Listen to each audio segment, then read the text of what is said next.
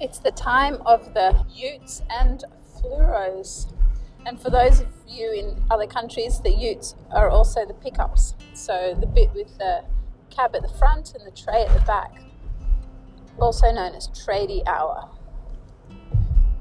Just means when you leave home early, you're at the same time when all the people who actually really make and create things, who start their day usually waking before the sun and being there, creating. So I just went past a construction site and there's a whole stream of people in colourful fluoro orange or green or yellow, all different nationalities. And knowing that it's that high-rise building that I just drove past, that they're creating. It's their thoughts, their plans, their ambitions. All of that goes piece by piece into the creating of the building. And the building is being sold as a place for really targeting the older generation who are moving out of houses into smaller apartments, or at least into apartments. And this one's set by a golf course, so it's just called The Greens and has lovely posters and vistas over golf courses. Mind you, the other side, which is where I'm driving, is the multi-laned highway. But of course that's not what you put on your... And it brings to mind the teachings from many traditional peoples. And here in Australia, one was from Uncle Greg Sims. And it's in relation to the importance of the intention as you make an object.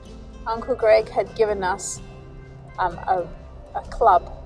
So it's intended as a weapon.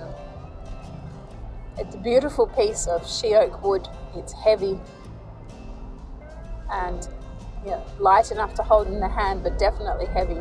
And the one end was more pointed where it's held. And in conversation, it came up that it was like, oh, this would make a really good digging stick because it's nice and heavy and got the point on the end.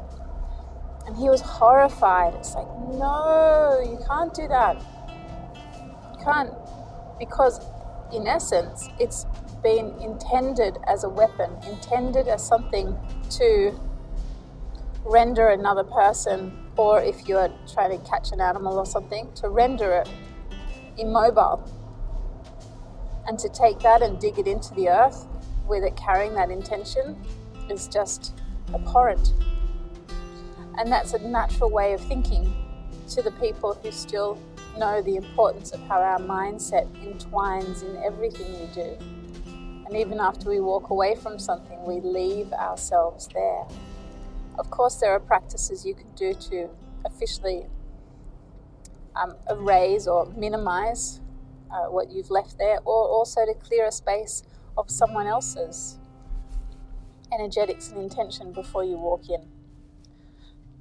So in this case, I'm thinking of all the people who build these buildings, and to see them laughing and smiling is really nice, because hopefully it means all of that energy and intention goes into that building.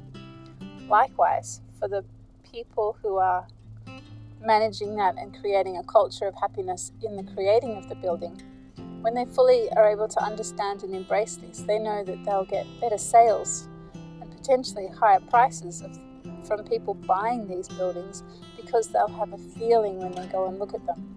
They'll feel good. Also, there could be the process of cleansing a space of the very many, many, many energies that have gone into building something, and to reset it as a new start. These are things we know from our traditional people, and they matter.